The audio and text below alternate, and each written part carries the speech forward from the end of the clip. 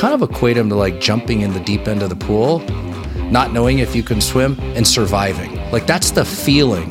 Throw yourself into an uncomfortable position that you're fearful of, and then survive it. Yeah. And in the process of surviving, you come out better. I do this now all the time in business. On purpose. I don't have to know all of the details of how we're going to survive to know that it is directionally correct, and I'll boldly step beyond the point of no return and let the details sort themselves. Welcome to Proco 360. I'm your host, Dave Tabor. This show, like many, features successful entrepreneurs, and different from the others, all our guests, like you and I, choose Colorado. Success looks different here. It's multidimensional, and that's why I say live, work, love Colorado.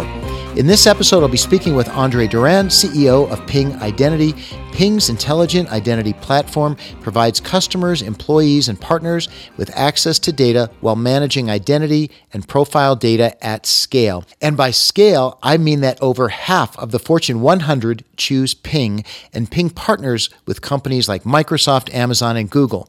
Ping was acquired in 2016 by Vista Equity Partners for over $600 million, further propelling Ping Identity upward, and Andre Durand remains its leader. Welcome, Andre. It's great to be here. Thanks, Dave. I'm glad you are. Thanks for joining Proco 360. And thanks, too, to our sponsors, Community Banks of Colorado and MicroStar Keg Logistics. They support Colorado entrepreneurism, and they support this show. Thanks also to the Colorado Chamber of Commerce for its support for me and Proco 360. So let's dive in. First, I'm going to turn to you, Andre, for a quick overview of Ping Identity.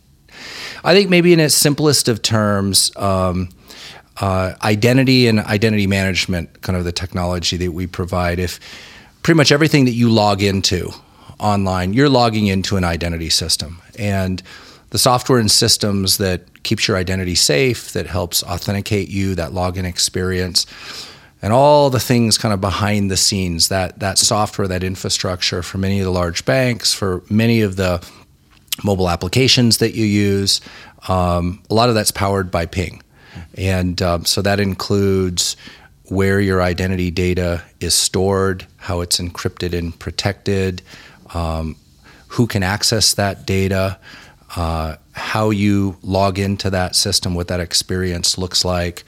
That technology, or the technology behind that, is the technology that Ping provides large enterprises. Yeah, and it is amazing, really, that your penetration in the large enterprises is amazing. 7 of 10 of the largest biopharma, 4 of 5 of the largest healthcare plans, 2 of 3 of the largest hospitals, and all of the largest banks. So how does that work? How do you get to be that company? Well, so, it turns out our first customer was American Express. Wow. This is, circa probably 2004, 2005 timeframe. So we've always been serving enterprises. We kind of grew up in that world, didn't know any different. Turns out that identity problems exist for small businesses, they exist for individuals, they exist for large enterprises. We've always served large enterprises. I think that, because we started with American Express, and very early in our career, we were talking to the challenges of large enterprises.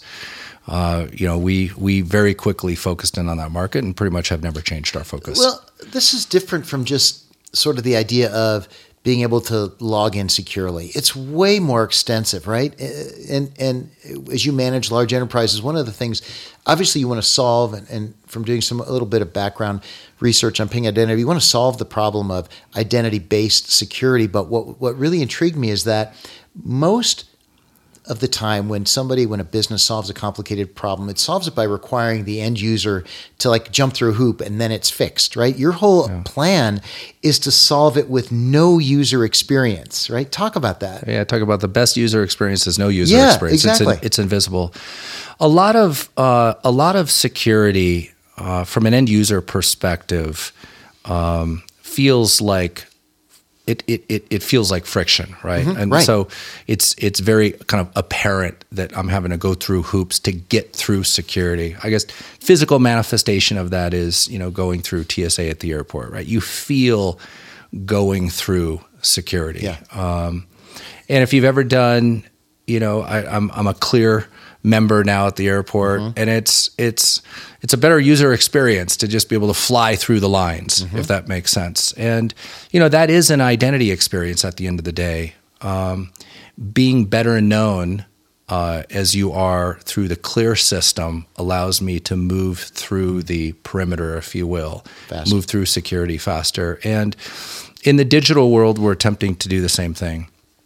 The more known the user is, the more trusted the user is, the better user experience that we can create. And so the identity systems that we're building, we are trying to build better security in a world where users are on their mobile phones and users are everywhere, and the things they're trying to go to are everywhere. So things aren't in a fixed place anymore.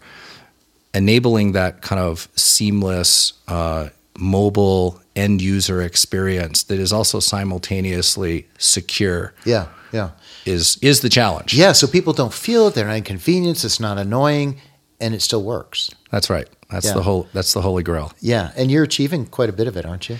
I mean, we're getting there. We talked about, there's a lot of sayings in our industry. One that cropped up 3 or 4 years ago, where traditional security is very much has been rooted in the notion of a perimeter or a firewall, and so you build a network.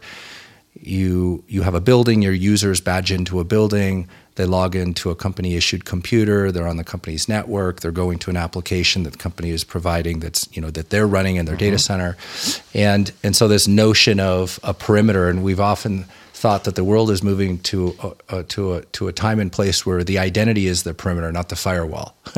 So it's all about your identity more so than it is about which walls are you moving through, and so that's a paradigm shift. The notion that we would put everything behind a wall, whether it's a firewall or a physical wall in the physical world, that's now completely changing. You can be secure but completely mobile, and there's no walls. Wow. Or you can't see the walls. So the idea is that the individual is his or her own key to their own identity. That's somehow kind of the way drive to think technology. about it. Yep.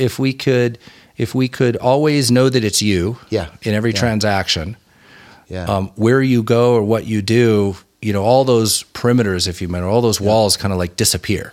Wouldn't that be great, where we weren't feeling like we either had to stay behind a wall or secure the door when we close it? It would be awesome. And that's what you're doing. Well, yeah, I mean, science fiction movies have always had this right because they're not, the artists there envision a world as they think it should be, and it's not limited by what technology can or can't do, but plenty of science fiction films have it where people just move about and systems kind of recognize them, and doors open and doors close. And it's all based upon your identity. And that concept is really what we're ultimately building towards. That's cool. And then we just have to figure out how to manage the security around, or the security behind it.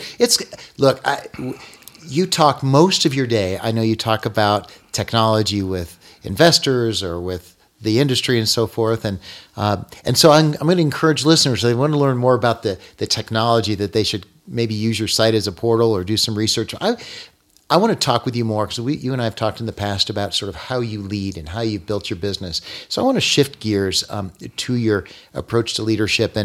And you did me a big favor, because your LinkedIn profile wrote my outline for me. So I'm going to break that into a few chunks of some of the things I thought that were really interesting you said. And I'm going to start. And so I'm going to read it, then I'm going to talk about it. We're going to do that a few times. So I really want to dive into how you think about these things. For example, let's start with how you begin your profile, which is, when not running towards fear, I feed my passion for performance, technology, and culture at Ping Identity, where we strive to secure the internet through identity. So what do you mean? What's a specific example, maybe, Andre, of how you've run towards fear that would illustrate what that means to you? Well, I kind of became cognizant of my own journey of growth and my relationship to fear, probably 5 or 6 years ago. I probably have instinctually been doing this my whole life, but I wasn't conscious of it.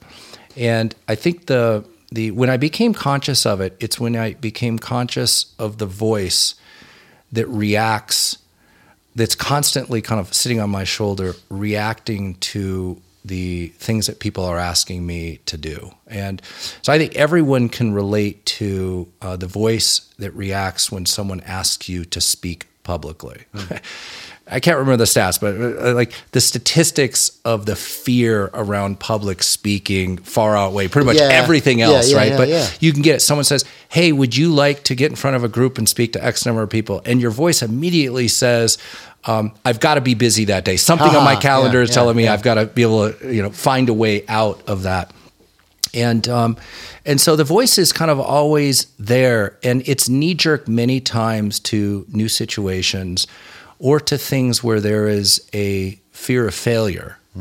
And whatever the consequences are, however people internalize fear of failure, its knee-jerk is always no. Yeah, but you said you run towards fear. And so once I appreciated that my growth was, I think, associated with or largely driven by entering into situations where I was over my head, that I was fearful of. That's when I started to be purposeful about pursuing things that I was naturally fearful of. The growth opportunity existed where fear existed. Can you think of an example?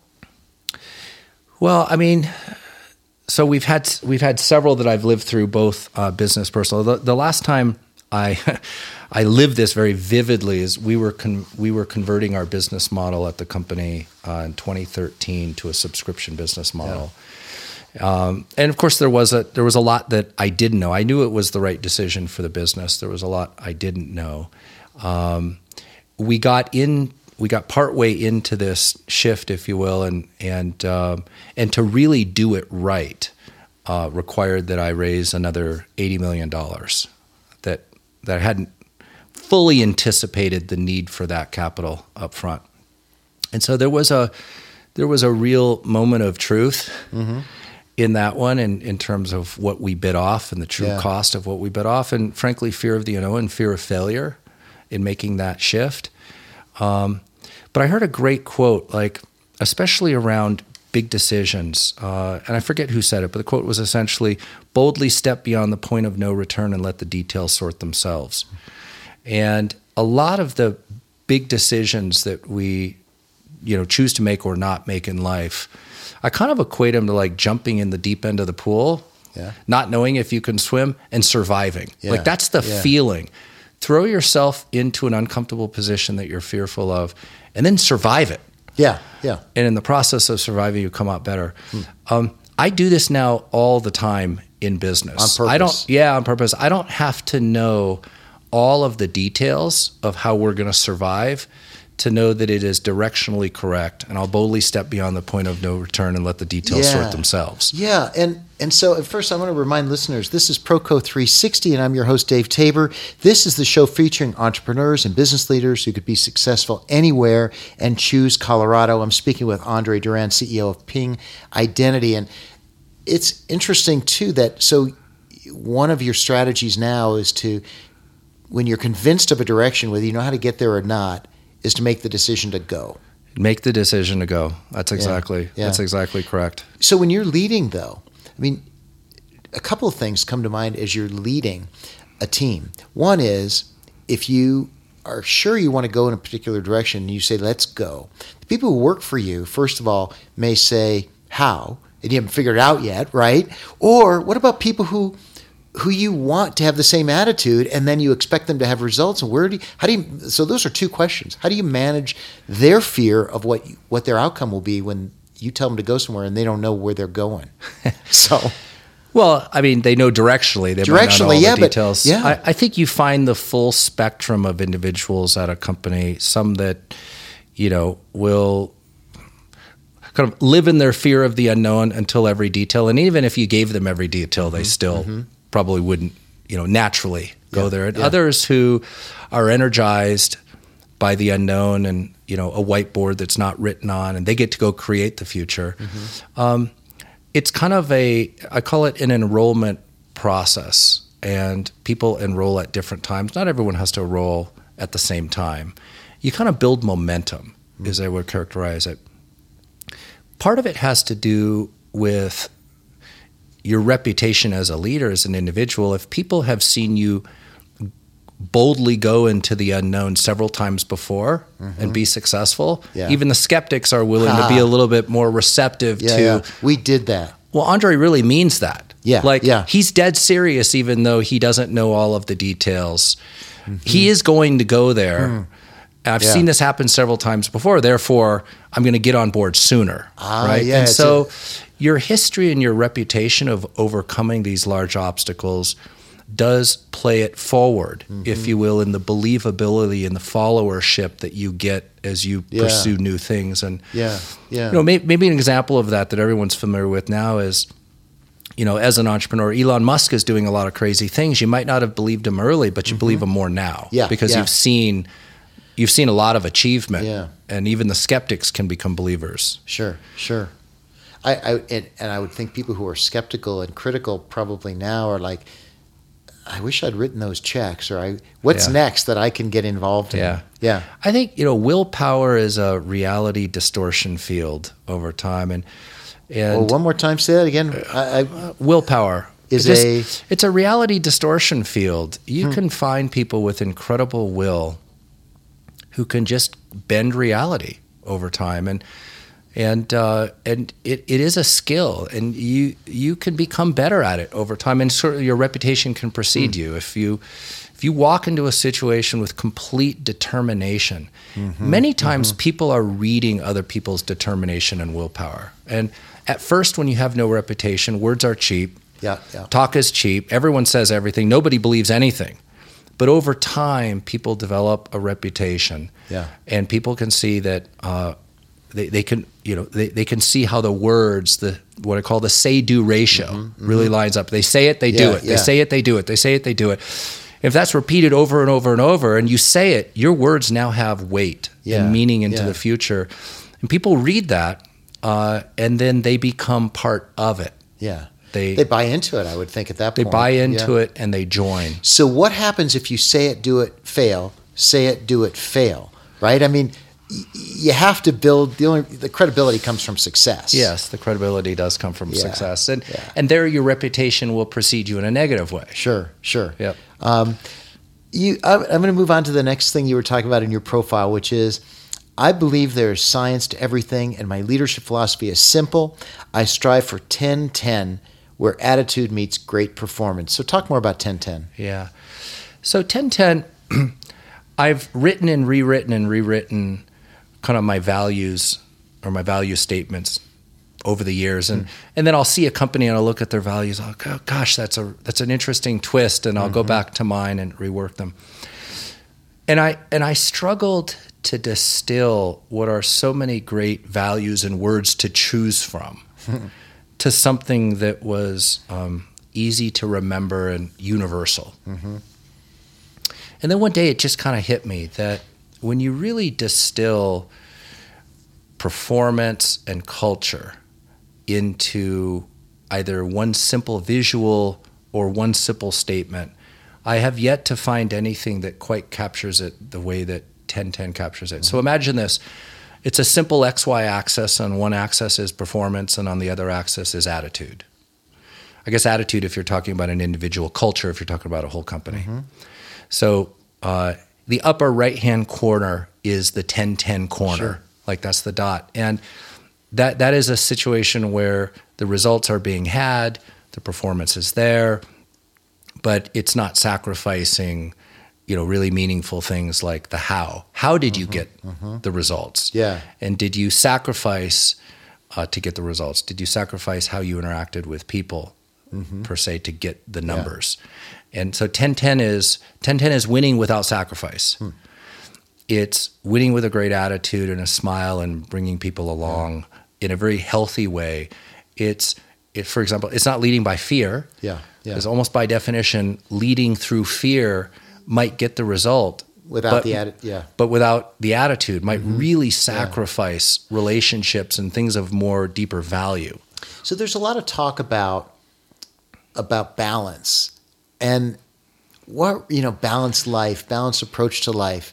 I talk about Live, Work, Love Colorado. We're here because we want to be able to enjoy the mountains and other things. And does 10-10 talk about balance? It really doesn't in your mind, does it? Or does it? Well, it is perfect balance, right? There's a no compromise in 10-10. I've got a complicated relationship with the word balance. It has been a part of our value system for some time. I've come to appreciate that balance is extremely hard. It's actually probably easier to be all one thing or all another, right? It's easier to be black or white. Yeah. It's harder to be balanced. And I guess the metaphor, the visual I see is, imagine a person standing with one leg and their eyes closed on a Boise ball, perfectly still. You would look at that individual who's perfectly still and think they are in perfect balance. That looks easy. But if you're standing on the Boise ball with your eyes closed, every single muscle in your body is firing to maintain that balance.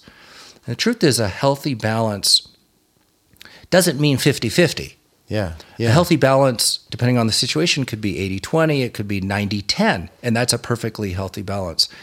And so healthy balance does depend upon context. I find maintaining a healthy balance requires work and effort in every situation. So we do talk a lot about it at Ping. Most people talk about work-life balance tends to be the concept. Certainly exactly, the theme of... Right. So when you talk about it, what do you say about it? So I've got an interesting equation that I've been working on. And like everything, I've created a PowerPoint slide that visualizes it. But imagine this, right? Imagine that we as humans, we have several assets. We have time, we have our energy, we have our health, we have our relationships. And we trade those for money, sometimes for fame or to feed ego, or for control, or in some cases, power. Yeah. So the equation is my health, my time, my relationships, my energy is being traded for money, for ego, for control. And what does the balance of that equation look like? And it's different for every individual, and it's different at different times in life. When you're 20, you're an unknown for the most part. You have no money, right? You have a lot of time. You start to have a lot of energy. Yeah. You have good health by default. Yeah. And throughout the course of your life, you start trading those things off to try to fill those other buckets. Either actively or passively. Many times it's passively. It's without knowing. Yeah. And without knowing, how do you even know when the buckets are full? You'll find situations where one of those buckets get full and people just keep going. Yeah. And they don't know. Yeah. And they continue to trade their health and their energy for things that are of lesser value. You talk about this at work? I have at a high level. I've certainly shared this construct with several of my CEO friends because I do think you can get caught up in this equation and not know what balance looks like and just keep going, sacrificing. Yeah. But can you grow a company from startup to where Ping Identity is selling for over 600 million? Can you do that with the same balance that maybe you talk to your people about? No, the truth is your equation can be very unbalanced for periods of time. It almost has to be sometimes, doesn't it? Some people are so gifted and talented that somehow they can, I suppose, their economic engine or whatever innate or other abilities they have allow them to create an equation that's unlike, and fill buckets faster than other people might otherwise fill buckets. But for most of us, you're really struggling to try to get all of these buckets full. Did you ever see a book called Can't Hurt Me? Have you heard of that or seen it? All right, I can't talk about it much. Then a guy named David Goggins who's turned his life into a fanatical physical endeavor. But I was struck by his belief that hard work is the most important thing you can apply towards objectives. And then also reading Tim Ferriss's 4-Hour Workweek, and his whole thing is try to do as little as you can personally while you outsource everything else. And the extreme differences in how people view what you're just describing in balance is intriguing to me. Yeah, I mean, it's like, I don't know, nature, nurture. We probably can have this debate forever. So I guess I've just come to appreciate finding the right balance in all parts of your life, and trying to maintain those, knowing that they change. There's no absolute answer. What is balance for one person is unbalanced for another person. And what might be balanced when you're 20s is not balanced when you're 50s. And the equation changes. Yeah, and not only the equation, but it seems like the maturity of your mind changes how you see it. I mean, a couple of other things you say, for example, is kind of, as part of your profile, sometimes slower is faster, right? Yeah. I mean, do you see that different now than you saw that same phrase when you were 20 or 30? I wasn't really aware of the phrase when I was 20. I use another kind of metaphor with folks. Imagine that you're racing and you're starting out at the line, right? You've got a couple of people, and on one situation, the bell goes off and you jump off running, right? Imagine another person sits there and, I don't know, takes a few minutes to strap a rocket to themselves. And so they're out of the line slow. They're slow out of the gate, but they're fast on the field versus fast out of the gate and slow on the field. And so many times I've seen that short-sighted or short-term decisions that are fast out of the gate are actually really slow on the field. And when you're playing the long game, I also like to say, success is a movie, not a photograph. You could take a photograph of a point in time of pretty much any situation and make a judgment about whether it's successful or not. I always like to say, take another photograph 2 years later, 3 years later, 5 years later. Yeah. It's like our lives are a movie. And when you think about playing the long game as a movie, not a snapshot, then you think about, how do I be fast over the long haul? And many times, being a little slower and a little bit more thoughtful about, how are we going to be fast 2 years from today? What would I do today to be fast 2 years from today? Yeah, it gets you to a different answer. Do you get support for that for that kind of thinking? I mean, you're not owned by Vista Equity Partners. They obviously made a big investment to have some significant outcomes. Is there a tension between how you have to go slow to go fast and the idea of continuing to go fast all the time? I have not had a challenge with that, but you got to recognize there are some things where quick results are expected, and that. So again, it's very contextual. Yeah. The really meaningful, important things you want to do right, and you want to invest in the right foundation so that you could be fast over the long haul. Yeah. Yeah. And we've all experienced short-term decisions that have to be redone and redone and redone. The second, you're barely done with the first time. You're like, well, we got to redo it because we made a quick decision and now we need to redo it. So I think there are certain decisions where you can be fast and the consequences, the long downstream consequences are not that great. Others where you go, that's really important to our long-term success. Yeah. Let's make sure we get it right. This one we need to get right. Yeah. You also say that with age, you personally have become more patient. Does patience have more value as you take a look, at the horizon and as you consider scaling? I mean, when you're just starting a brand new startup, and I had one of those, and patience was not a virtue, and because I had to pay the bills and pay the rent and all. But I mean, as you scale, does patience have a different value, and does it look different? Again, you could take any one of these comments out of context. In balance, I might do that. In balance. Like, how do you approach life with extreme urgency yet still be patient? Like, seems like those are at odds. Those statements are at odds. Yeah. I do believe you need to pursue everything with extreme urgency and simultaneously be patient for long-term results. And that's a balance that's not easy. Either you're all urgent all the time or you're patient, and neither one of those is the optimal balanced equation. Yeah. Yeah. And so, I pursue life with extreme urgency. I also don't expect the big outcome to happen immediately. Yeah. I know that big things take time and take consistency. And so, it's living in those two realities simultaneously. Yeah. But that's the challenge, I suppose, right? Big, important things take time. You got to be patient. Yeah. And life tends to put up filters at the I like to say, so life filters out the uncommitted. Life, it has a way of filtering out the uncommitted. Yeah. Bars get placed right at the moment in time where the average person would opt out because they're not committed. And I really noticed this in school. For me personally, it was, I did a pre-med degree and I thought I'd be a doctor right up until I got to the MCAT, the test. And I did 2 days of studying for the test. I said, my heart's not really in this. Like, this is not really what I want.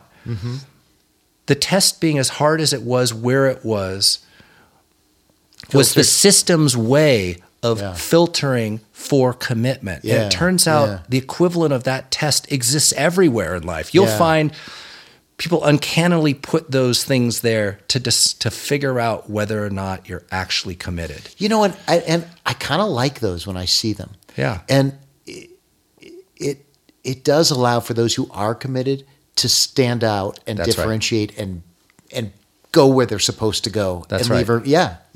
I think you're right. Life filters out the uncommitted. That's a cool phrase. I like it.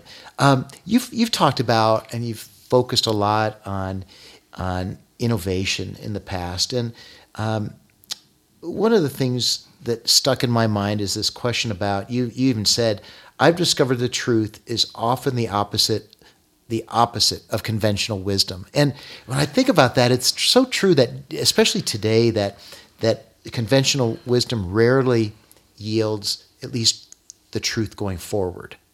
You know, what's your thinking about all that? Yeah, I mean, go slow to go fast. There's all these acronyms that over time you just kind of recognize in Western society.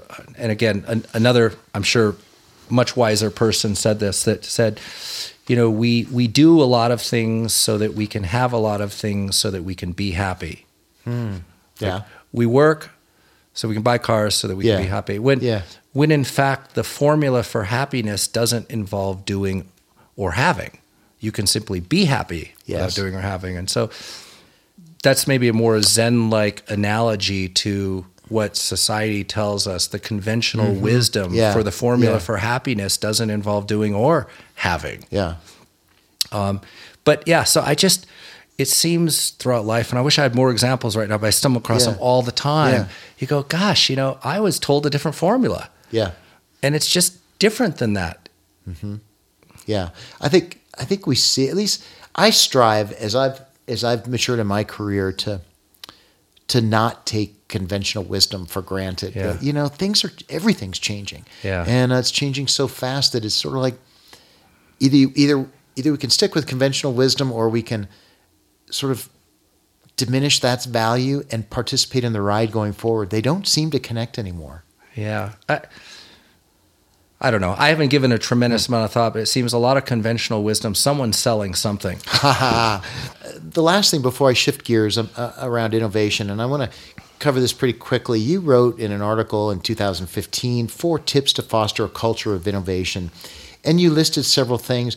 But before I go, I'm not sure I even need to dive into them beyond. The first one's kind of intriguing. Start conversations with what if.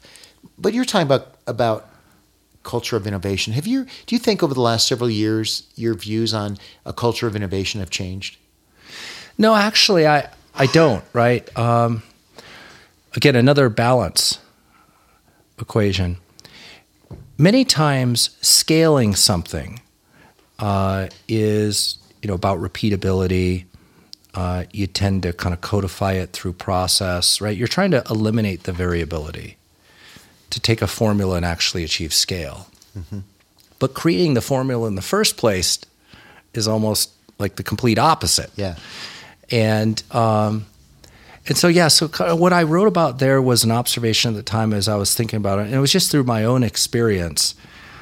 If you want to innovate, don't come in with an answer. Come in with a question. And that was kind of the thought behind start conversations with what if. Innovation is about what's possible, not what has been. It's about exploring what we don't know versus what we do know. Well, we kind of talked about that at the very beginning of the interview, where you're trying, the holy grail is to create identity security without any kind of barriers. I mean, the whole concept is a what if. What if we could secure our identities without any hassles, right? On a day-to-day. I mean, that seems like that's where you're going.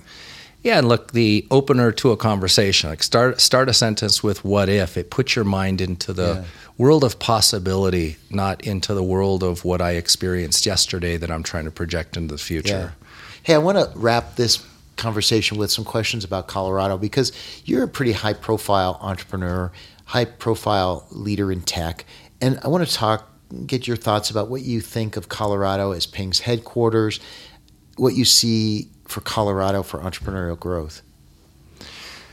So I think Colorado is incredibly balanced. I'll kind of start there. Like if it has a reputation, it has a reputation of